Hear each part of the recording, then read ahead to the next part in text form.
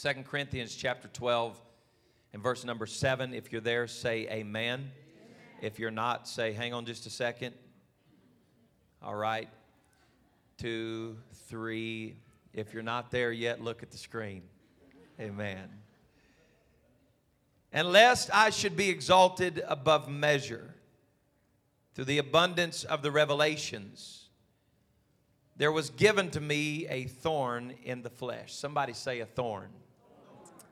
Oh my. I'm thankful nobody in this church knows what he's talking about.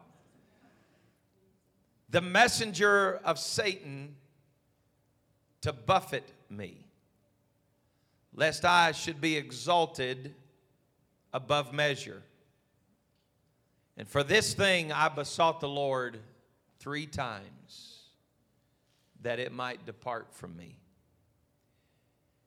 And God's response to me was, my grace is sufficient for thee. For my strength is made perfect in weakness. Paul said, most gladly, therefore, will I rather glory in my infirmities, that the power of Christ may rest upon me.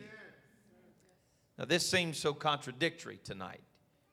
He said, therefore, I take pleasure in my infirmities, in reproaches, in necessities, in persecution, in distresses, for Christ's sake.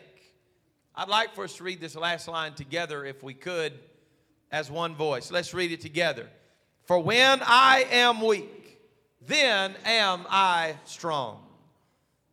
For when I am weak, then am I strong. I'm going to just talk to you tonight, if you need a subject, from the subject of our devotion this week in our Focus 52 chapter. It's hard to say it any better than this. His grace is sufficient. His grace is sufficient. And you may be seated in Jesus' name. I don't know how many of you subscribe weekly and take a copy or download a copy of our Focus 52 devotion, but I love it. This week, the quote at the top of the devotion page says, through many dangers, toils, and snares, I have already come. 'Tis grace has brought me safe thus far, and grace will lead me home. Of course, this is a famous portion of the verse of the song Amazing Grace, written by John Newton. But it is more than just lyrics to a song. It is the reality of every man, woman, and child that's under the sound of my voice tonight. We've all been through seasons that at the time felt like they were a little more than we could handle. But we are a product tonight of the all-sufficient grace of an almighty God. That when it felt like our back was against the wall and we had no other options, we found out that's when God does His very best work. You are a product tonight of an amazing God who is full of amazing grace. And if you're thankful, you ought to shout hallelujah. Frequently in my personal reading, I read from what some would call a translation called The Message. I don't believe necessarily that it's a translation. I think it's a little bit too dangerous to be a translation. But it is certainly Eugene Patterson's idea of what he thought in commentary of the Scripture, and it's very good. He says very good things about the Scripture. And I was reading 2 Corinthians chapter 12, and the portion that I read to you tonight in the King James, and I'd like to read it to you if I could in the Message version tonight. I believe it'll help somebody.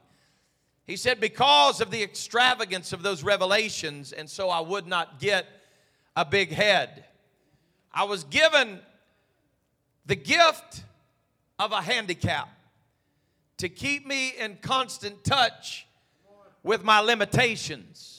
I want you to think about what I'm reading to you right now. This is powerful. He said, Satan's angel did his best to get me down But what he in fact did was push me to my knees. No danger then of walking around high and mighty. At first I didn't think of it as a gift, and I begged God to remove it. 3 times I did that, and then he told me, I love this, my grace is enough. It's all you need. My strength comes into its own in your weakness. Once I heard that, I was glad to let it happen. I quit focusing on the handicap and began appreciating the gift. It was a case of Christ's strength moving in on my weakness. Now I take limitations pride and with good cheer. These limitations that cut me down to size, abuse, accidents, opposition, bad breaks, I just let Christ take over. And so the weaker I get, the stronger I become. I want to tell somebody in this house tonight that feels forsaken and forgotten. Like perhaps you've been in a season that you've wondered where in the world God was. I feel like reminding you tonight, you are not forsaken and you are not forgotten. I know that we have this idea that once we're filled with the Holy Ghost, life ought to be a bed of roses, but I want to tell you that I have found even walking with the Lord that sometimes life is more like the thorn of a rose than it is a bed of roses. And the real truth of the matter is that has absolutely nothing to do with God. I'm not sure we're quite ready for what I'm getting ready to tell you. Now, I've been preaching meetings before, been in services before, where something goes wrong with the sound system.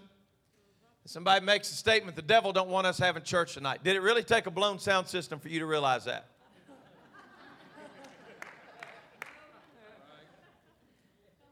The speakers are going crazy, squealing everywhere, and like, the devil's mad at us. And I'm like, well, I mean, if he's got to speak to you through a squeaky sound system, I guess so be it. Hopefully he was mad at you before the sound system messed up. Yeah. I've seen people get flat tires on their way to church, and they're like, God, why would you let the devil do this to me on the way to church? Well, unless the devil's a pothole.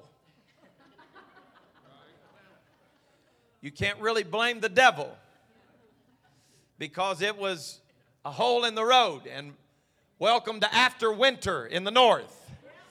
They're everywhere. You got to kind of play the opposite of Pac-Man. It's like you do your best to avoid them. And it's part of life, you know. Somebody runs into us and we get a fender bender and we're like, man, the devil's doing his best to just destroy me and depress me. Well, let's look at this a little bit different. First of all, the devil doesn't have a power to control another car that hits you and gives you a fender bender. So let's get that out on the table. The devil didn't carve out that pothole that bent your rim and caused your tire to lose air. Now, while I believe that he's powerful, I believe he's very limited. And I believe sometimes he's getting glory for things that he don't have the power to do. But if you could look at it a little different way tonight, the next time you get that fender bender, you ought to just raise your hand and say, Lord, I want to thank you for sparing my life because it could have been a lot worse. We are so much in a culture of faith that we oftentimes thank the Lord over and over for the things that he did. And there's nothing wrong with that, don't get me wrong, but we live our lives giving God praise for what he delivered us from. Thank you, Lord, that you delivered me from drugs. Thank you that you delivered me from alcohol. Thank you, Lord, that you delivered me from sin. And we thank you, Lord, that you touched our family and that you put our family back together. And it's the creative, proactive work of God. But oftentimes, I feel like we miss an opportunity of blessing when we fail to give him praise for the things that he did not have to do. I believe that the Lord is a healer and that if my family would have been involved in an accident today, that he could have kept us and healed us. And if limbs would have been broken or whatever, he could have fixed that. But I give him great praise tonight because it didn't happen. I think we miss an opportunity when we fail to give him praise for the things that he kept us from. I'm grateful for those that have the testimony that He brought you out of a lifestyle of drugs. But let me just give you my testimony tonight. I'm glad that He kept me from it, and I never had to be delivered from it.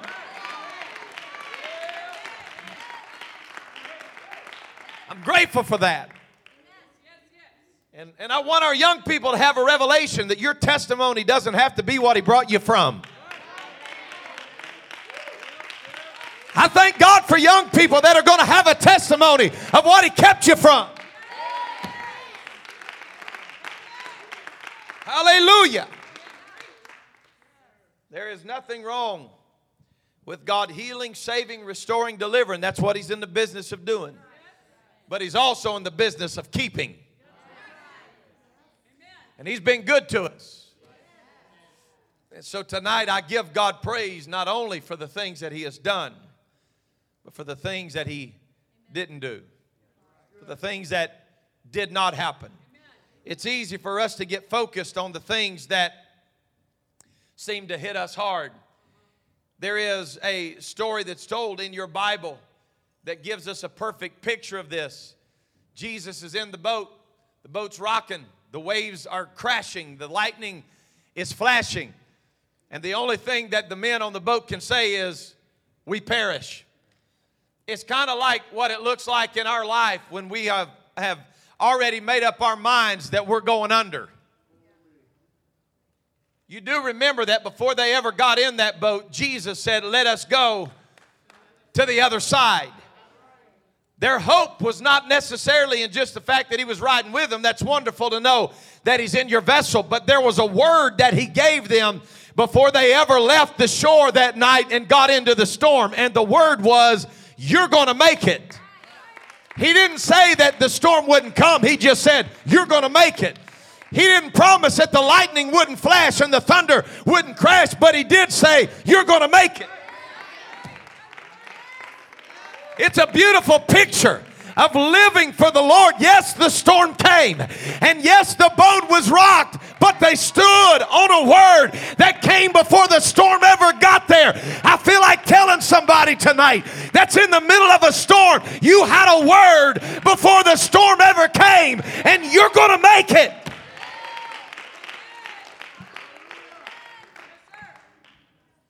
Now, I'm going to talk to you about something tonight that's really uncomfortable. So everybody just put on your uncomfortable seatbelts. The apostle said, I take pleasure in my infirmities. What does that mean? Does that mean you take pleasure when you're sick? Actually, in your Greek language, the original text, it's the same exact word as weakness, asthenia. He said, I take pleasure in my weakness. How could somebody possibly ever boast in weaknesses? It's like, that's so contrary to who we are. It's like paradoxically speaking about the nature of 99.999% of us. That we are happy when we've been broken. We're happy when we've been weak. As a matter of fact, if I could just be transparent with you tonight, professional Pentecostals have a very difficult time with this chapter. Because we have become good at, in a moment of weakness, when people shake our hand, we just smile and, how you doing, brother? Oh, I'm doing great. God's been good to me, man. We're blessed. I love watching preachers at conferences. When I've been on the phone with them and I know they've been going through HE double hockey stick on earth. They get around their preacher friends and they walk, what's up, Doc? How you doing? Oh, man, we're having revival. And they're not just saying it by faith. They've been going through it. But there's something about our nature that we don't like to be weak. We don't like to appear to be weak. Why? Well, because weakness is weakness, and there's no strength in weakness. That's how we feel. If I'm weak, then there's no possible way that I can be strong.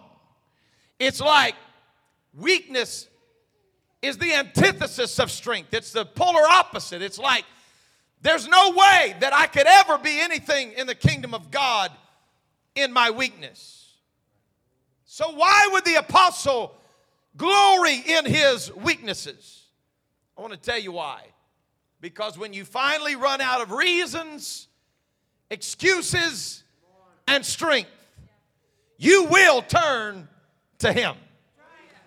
Now, I know tonight that this is not popular, but you hear this preacher when I tell you, there are some folks that will profess with their mouth they believe in God, but he's the last resource they reach out to. It happened in the scripture too. She tried every doctor she could, spent all that she had, but one touch of the master changed everything. I feel like reaching out to somebody tonight to tell you that when you've tried everything and everything has failed, there is a God that is able to meet you. Woo! Let me stay slow here for just a minute. I want to help somebody. What does it mean? What does it mean to glory in my weakness? Understand this perfectly tonight. That it is usually in the weakest moment of one's life that they finally turn in the right direction. And when you turn to God in your weakness, you give him an opportunity to work in a way that he didn't have while you had it all together. Did everybody hear what I said? I said he can't work on those that have it all together. Give me Bible for that, Pastor. All right, I'm glad you asked. Jesus said the whole need not a physician. God is not in the business of knocking doors down and inviting himself in. But he's always there when somebody said, Lord, I've come as far as I can go, and this mountain's a little too high for me. And all of a sudden, there is a God that becomes more real to us than he's ever been. Now, I like it because we quote it often, and I'm going to just kind of move around through these verses that I read you tonight. And I just want to tell you, I like quoting it, I like preaching, I like talking about it, that his strength is made perfect in my weakness. I like that. It's good preaching. I mean, I can't tell you how many times I've heard it preached in my life, and somebody will stand up and you can grunt it, growl it, cry it, whatever you want to do. It's good preaching. I've seen people say it with quivering lips because they're so broken, and his strength made perfect in my weakness. And it's just as strong for them as it is a guy that said, his strength.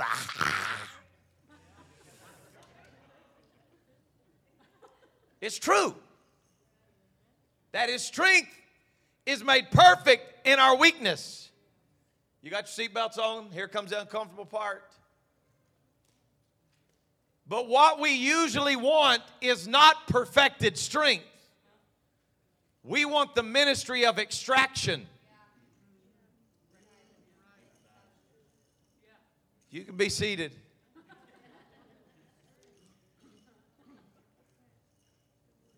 We don't want his strength because his strength is perfected in our weakness. We want God to extract us out of our weakened state. Oh, man. I'm preaching just good enough right there to help somebody. We would rather God deliver us out of the trouble than to find him to be that very present help in trouble.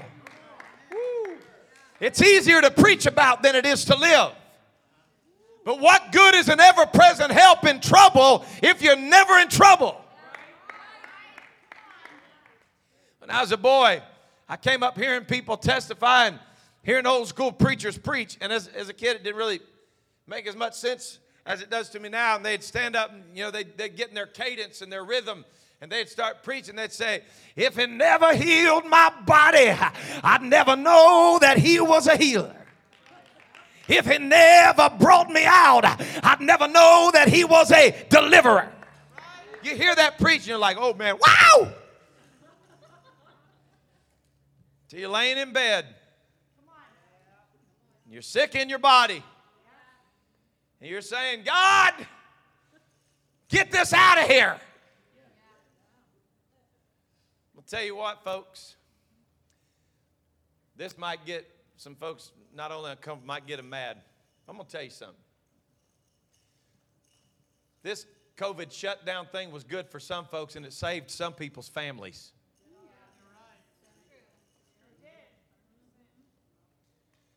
Because there were folks during whatever you call it, quarantine or whatever, that had more word in their house than they've probably ever had.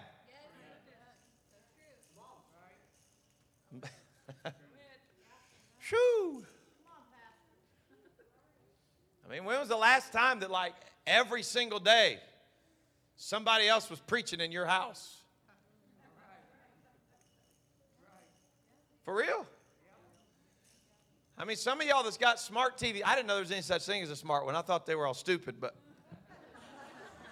apparently there's a thing called a smart TV. It's what, don't tell anybody online that's watching, but that's what we got out there in the lobby. That's what the box said it was. You got a TV? No, we got one in our church. Got a bunch of them. The TV in our lobby has got the streaming device. Is it Roku? I'm getting the thumbs up. It's a Roku. Some of y'all got Apple TV boxes, the streaming things. And you have preaching in your church, in your house on a weekly basis. I'm going to tell y'all something. That's the best thing you could ever use that screen for.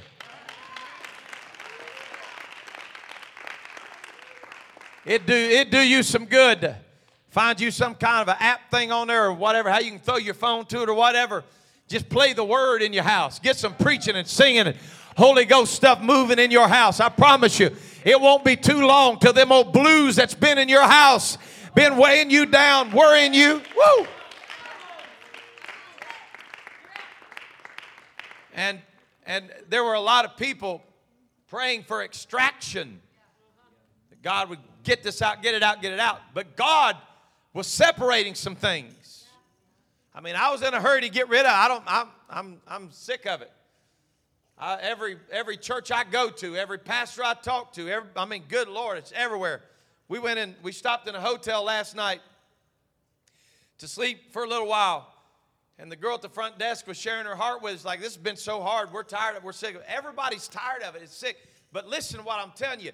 You cannot waste opportunities that God has given us to put some things back together again. And then once we miss that opportunity, we blame God. Woo-wee. Am I helping anybody tonight?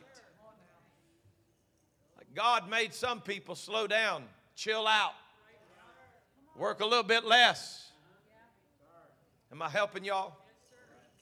Isn't it something that we start figuring out? I hope you still got your uncomfortable seatbelts on, because I'm just going to stay here for just a minute. Here's what we do. We get financially stretched and stressed. And so instead of adjusting our lifestyle, we just work more. And we get things out of balance. And then when we get out of balance, it starts falling apart. And when it starts falling apart, we're like, I can't believe God would let this happen. It's Wednesday night. So I'm going to break it down Gerber style for some of you. I'm going to get down where you're living. I'm going to get it in your heart tonight. Not everything you go through is something that God has the intention of extracting you out of. Not everything that you go through will the ministry of extraction be the next blessing that knocks on your door. Sometimes you're going to have to walk through some things. I've preached it and preached it and preached it till I feel like a broken record sometimes. It was Jesus that said, if you've got faith as of a grain of mustard seed, you can say to this mountain, be thou removed. But then you got to ask the question, why didn't he move it for Abraham? Because he don't move every mountain. Some mountains you got to climb. Some mountains you got to get up to the top of and see if you're willing to build an altar and lay down the things that God's blessed you with to find out, do you want extraction? Do you want mountains moved? Or do you want perfect strength?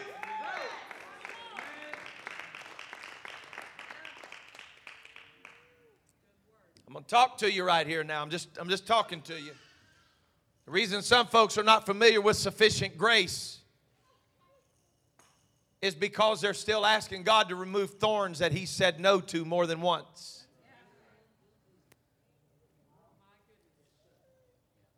This is a powerful principle we can't overlook. The sufficient grace of God was not revealed in the removing of the thorn. It was revealed in leaving it there. It doesn't mean God has failed because He didn't answer the prayer that you asked Him to answer verbatim. Have you ever thought about, I do this a lot, maybe I'm just weird, but have you ever looked back on your life and thought how different it would be if God would have answered some of the prayers that you prayed a long time ago?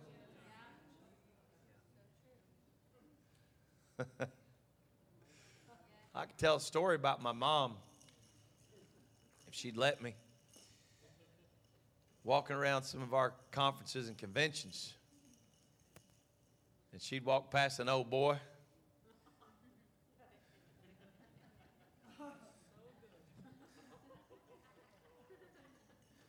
And she'd say, "Boy, I'm sure glad I didn't marry him."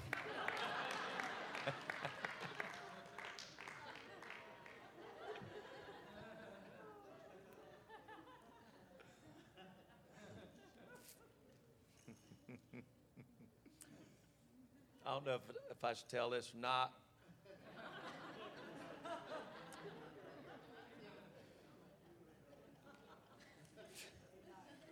I'm wrestling, and it's winning.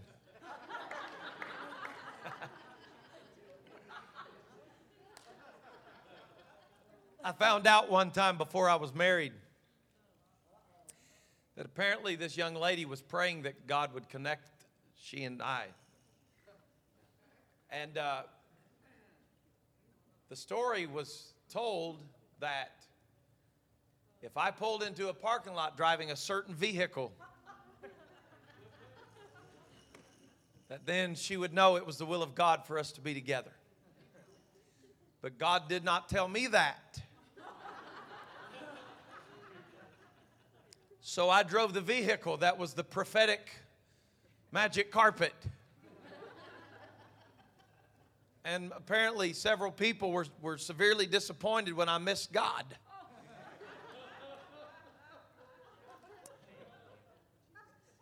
And you look back on your life and you just say, "Lord, I just want to thank you."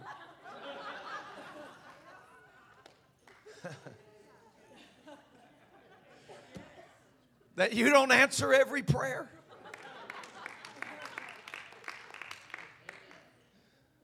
Whew.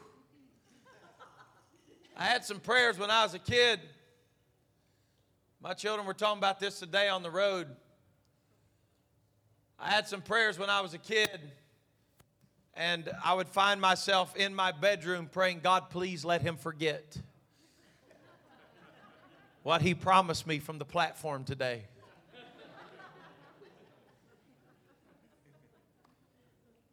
These were the prayers that I was grateful God answered. My kids told me today, they said, "Dad, you promised us before that you were going to whip us and you forgot." Sister Kelly, I made it very clear. I said, "Don't you think for 1 minute that I forgot. I had mercy on you." I didn't forget. I forget nothing. But you do need to understand that there are prayers that I'm grateful He's answered. And there are prayers that I'm grateful He didn't answer. Because had He extracted me from that while I was in it, I would have never known His sufficient grace like I know it today. Sometimes you don't need His blessing. Sometimes you don't need His deliverance. Sometimes you need His strength. Sometimes you need to realize that you're not needing some big flash of lightning. You're needing to be settled down and slowed down so you can hear that still, small voice. I'm praying that somebody tonight will get the courage in your soul to quit asking God for the ministry of extraction and start believing God that His strength will be perfect and His grace is still sufficient.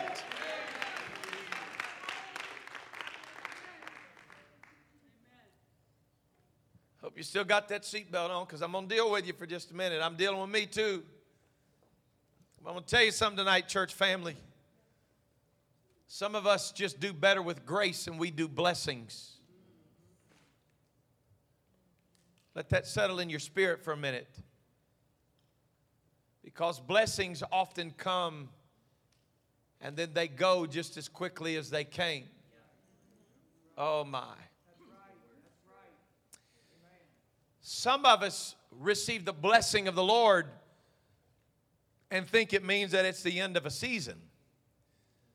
We can't handle, hope you're ready, we can't handle the blessings of God in some seasons of our lives because we mistake blessings for favor. And we mistake favor for extraction. There are seasons in your life that you're going to go through that not because He doesn't have the potential to do it, but you can't afford for God to bless you in that season. Because if He were to come down and bless you in that season, you would come to the place that King David came to. And I love this story. It's one of my favorite stories of David. It actually shows his heart greater than some of the others that we talk about a lot. The scripture said he was a man after God's own heart. That means he was pursuing after God's heart. He was a man pursuing God. And the scripture said that David got thirsty. He was in a cave with a bunch of broke down people. A bunch of men that the scripture said was in debt. They were messed up. It was a big group of guys that were in serious trouble. And he said, oh, what I would not give for a cold drink from the well of Bethlehem. You've read it? He said, I want a drink from the well of Bethlehem. So a couple of the guys get together and are like, hey, man, if the king wants it, let's go get it. So the Bible said that these men got together and they ran through the enemy's garrison, so to speak, got to the well at Bethlehem and filled up a bucket with water, brought it all the way back to the cave, handed it to King David. You know what he did with it? How rude. They just ran to get you a bucket of water because you said that's what you wanted. They went all the way. Somebody say all the way to Bethlehem. They went all the way to Bethlehem to get you a drink, and you dumped it out. Why in the world, David, did you just dump out their offering? And here's the reason. I'm glad you asked. David couldn't afford the blessing of a drink from the well. Because if David ever got to the place that he realized the well of Bethlehem was accessible from the cave, he would have never took Bethlehem back. David refused to drink the water from the wells of Bethlehem in the cave because his feeling was, if it's worth getting a drink, it's worth going myself to get it. David realized that the water was so good that he couldn't afford to drink it while he was down. This is not the season for me to get blessed. It's a season for me to survive until I come out of this cave. Some of us are asking God for a cool drink from an altar, but we're trying to get it from a cave. There's some folks struggling with that right now. I said this, I think it was here I said it the other day about a quote that's been helping me so much. I've seen it all over social media. It said the problem of missing church is after a while, you don't miss church. And that's where a lot of people are right now. They're trying to get a drink from the cave. And they're wanting to send blessers to go get the water and bring it back to them. My wife and I drove past a church today. And the sign, I don't even know what kind of church it was. The sign said, visitors welcome, members expected. I was like, wonder what they meant.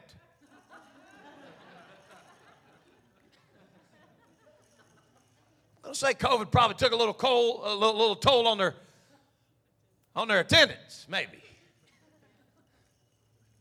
I wonder what our people would say if I was just like, guests are welcome, but you're expected. You know, the nice thing about letting other people say things is when you preach it, they get the blame for it. Isn't that good? You see what just happened right there? Set it right up on the tee for me and just... We got to come to the same idea that David had. This is not a good time for me to be focused on the blessing of the water. Here's the understanding, folks. Listen to Pastor. Let me get this down deep in your soul about his sufficient grace. If you take the drink now, it may be the last drink you get. If you destroy the enemy that's standing at the well, you'll have eternal access to the well. I'm not satisfied with the drink. I want the well. I'm not asking God tonight to send me a cool, refreshing drink in the time of trouble. I'm saying, God, let your strength become perfect. Let me understand your sufficient grace, because I don't plan on living in this cave forever. I'm coming out of this thing. I'm coming through this thing. I'm going to make it through.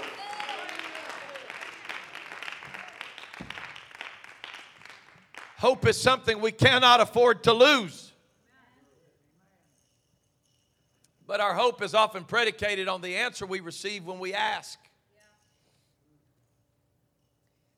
I feel like that if God has been trying to get a message to me over the last several years of my life, it has been this one simple message. And it's overtaken my prayer life. It's overtaken even the way that I preach, the way that I minister. And it's very simply this: quit asking me to bless everything you're doing. Find out what I'm blessing and do that. It's like that. It's honest to God, it's overtaken my life. Because I've spent so much of my life saying, God, bless this church. Get something prepared to preach at a meeting and say, God, bless this. What if he don't want to bless it? What if I'm preaching something he didn't want me to preach? You understand what I'm saying? What if I'm saying, God bless? He's saying, no, you're not in alignment yet. I want to bring myself to the place where I'm not constantly asking God to bless. I don't need the blessing. I need sufficient grace. I need God to be revealed to me in a way that only he can be revealed to me in times when I've come to my wit's end. You ever tied a knot on the end of the rope and you're just hanging on? Do you know what's just beyond that? Let go and let God. Isaiah 54 and 17. I've preached this many times throughout the years, but somebody needs to be reminded tonight. Isaiah 54 and 17. Y'all know where I'm going yet? He said in the new Luke St. Clair International Version, there will never be trouble that comes to you. There will never be weapons that are formed against you. There will never be people that lift their tongue to speak against you. That's my version. That's the one I want. But the Lord spoke through the prophet Isaiah, and he said it a little bit different. He said, Isaiah, you need to understand, son, the weapon is going to be formed. And the tongue is going to rise against you. But just know that when the weapon is formed, it has no prosperity. You've got to get this down deep in your soul tonight. You are not forsaken because weapons are formed in your life. He has not forsaken us because the weapon has been formed. You know that you're in the will of God when every weapon that's formed against you just can't work. It gives you a different kind of testimony because you stand up to your feet and you say, devil, everything you've tried to give me, everything you've tried to take from me, and I'm still standing on my own 2 feet. You tried to get my family. You tried to get my worship. You tried to take my children. You tried to get my marriage, but I'm still standing.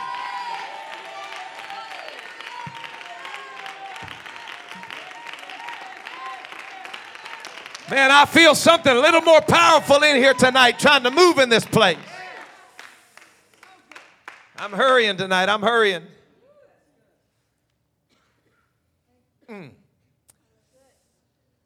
I was a teenager, it was a song that Michael English used to sing.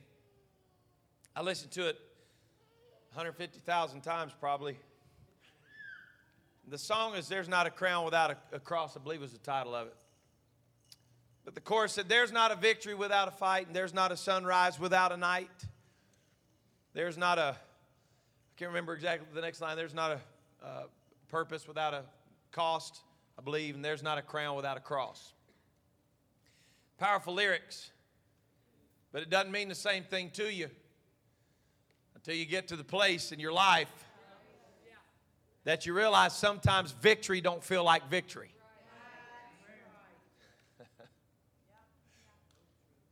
I've stood in funerals and preached, and I don't know how many times I heard Brother Carpenter last night reading the scripture, "Mother, oh death, where is thy sting? Oh grave, where is thy victory?" And sometimes I just want to scream and say, "It's stinging me!"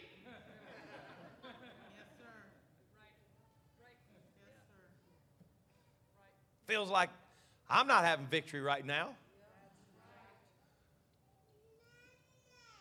But deliverance was not the will of God.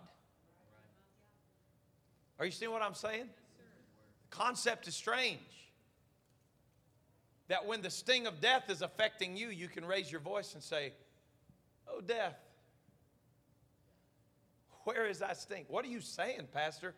I'm saying you got to look beyond the present and look beyond the next horizon and know that even if deliverance wasn't the answer, sufficient grace is standing beside you.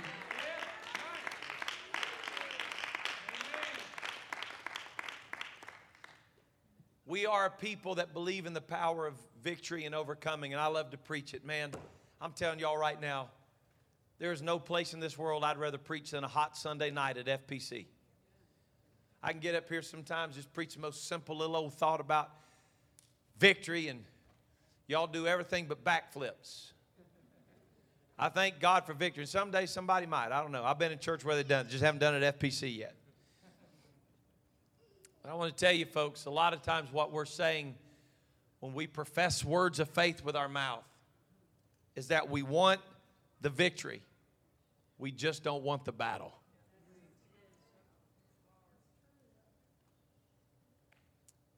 We rejoice when we hear, "I'm a soldier in the army of the Lord." And we like being soldiers. But we really kind of like being like those North Korean soldiers. Watch them jokers come out and they got medals that hang down to their belt. They never fought in a single war.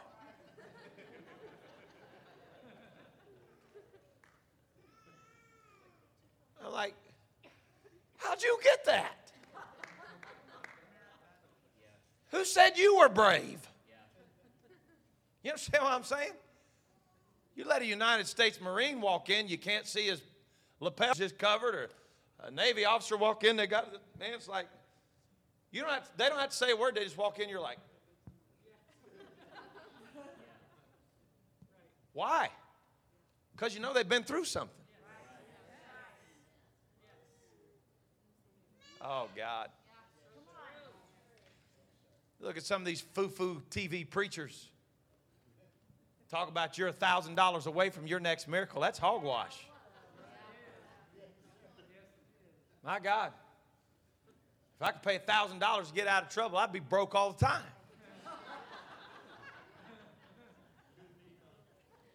Just being honest.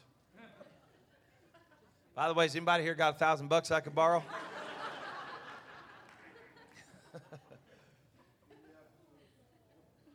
Because if you'll let me have it,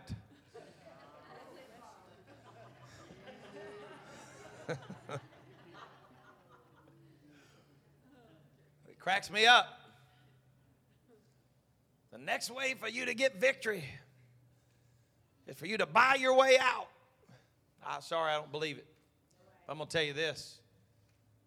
I've never been asked of God to give sacrificially that it broke my heart.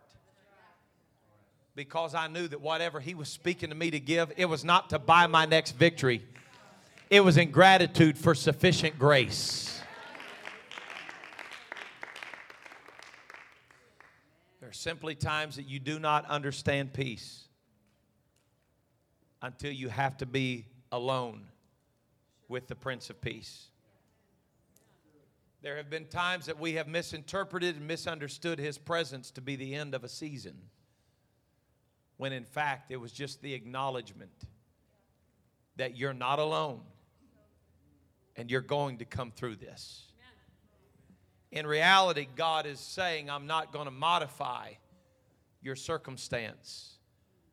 I'm going to modify you. I'm not going to take the storm. I'm going to teach you how to respond in a storm. Folks, listen. I've been in this thing long enough that I know what it feels like when God breaks you down like a shotgun. Twist you inside out. Why would God do that if He's a loving God? Because you don't understand the love of God until you realize how much kindness and love and sufficient grace it takes for Him to reach down in and take everything that I have created in my life. And He's saying, all I'm doing right now is I'm forming you back into the image of what I created you to be. He's not trying to kill you. He's trying to modify you back into an image that says, God, whatever comes my way, I'm going to make it. I'm not asking deliverance. I'm asking to be in alignment with your will. I close tonight with this. Mom, I'd like to sing through it all tonight. If you'd come help me. I close with this. There's a thing that you'll hear talked about if you ever get around people that are lifting weights. And it's funny. You get around young guys, and they're always talking about that they maxed out. I maxed out. Well, my max out gets different the older I get.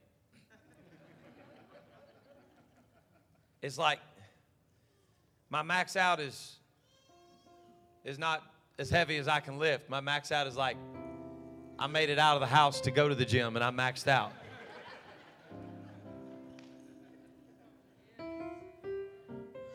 The other night in Louisiana, I was with one of the other preachers there in Brother Thornton's church, and I'd asked him if he could get me into his gym. We went together, and so he got to the end of his set, and I knew that he was working on the last rep that he could get on his own. If you've ever lifted, it'll make sense to you. And on the last one, I could tell it was the last one that he was going to get. And so as he got to the top, I said, come on, man, one more. And he lowered it back down to his chest, and I'm like, he's not doing this without help. And I reached down, and I just took my finger on the end of the bar, just like nothing. It was more than he could handle, but it didn't take much from me. Just with one finger, I reached down, and with just a little bit of help, we found out that he wasn't as maxed out as he thought he was. He was maxed out on his own. How does strength become perfected in weakness? Because when you've come as far as you can, there's a hand that reaches down. And it just begins to live. It just begins to lift that burden. And all of a sudden you realize, if that would have been up to me, I'd have been done. But that almighty hand reached down and did more for me than I could have ever dreamed. I want you to know tonight, you may feel like you're maxed out, but His grace is sufficient. And He is able tonight to reach down and do for you what no other power can do. Do you believe it tonight? I've had many tears and sorrows.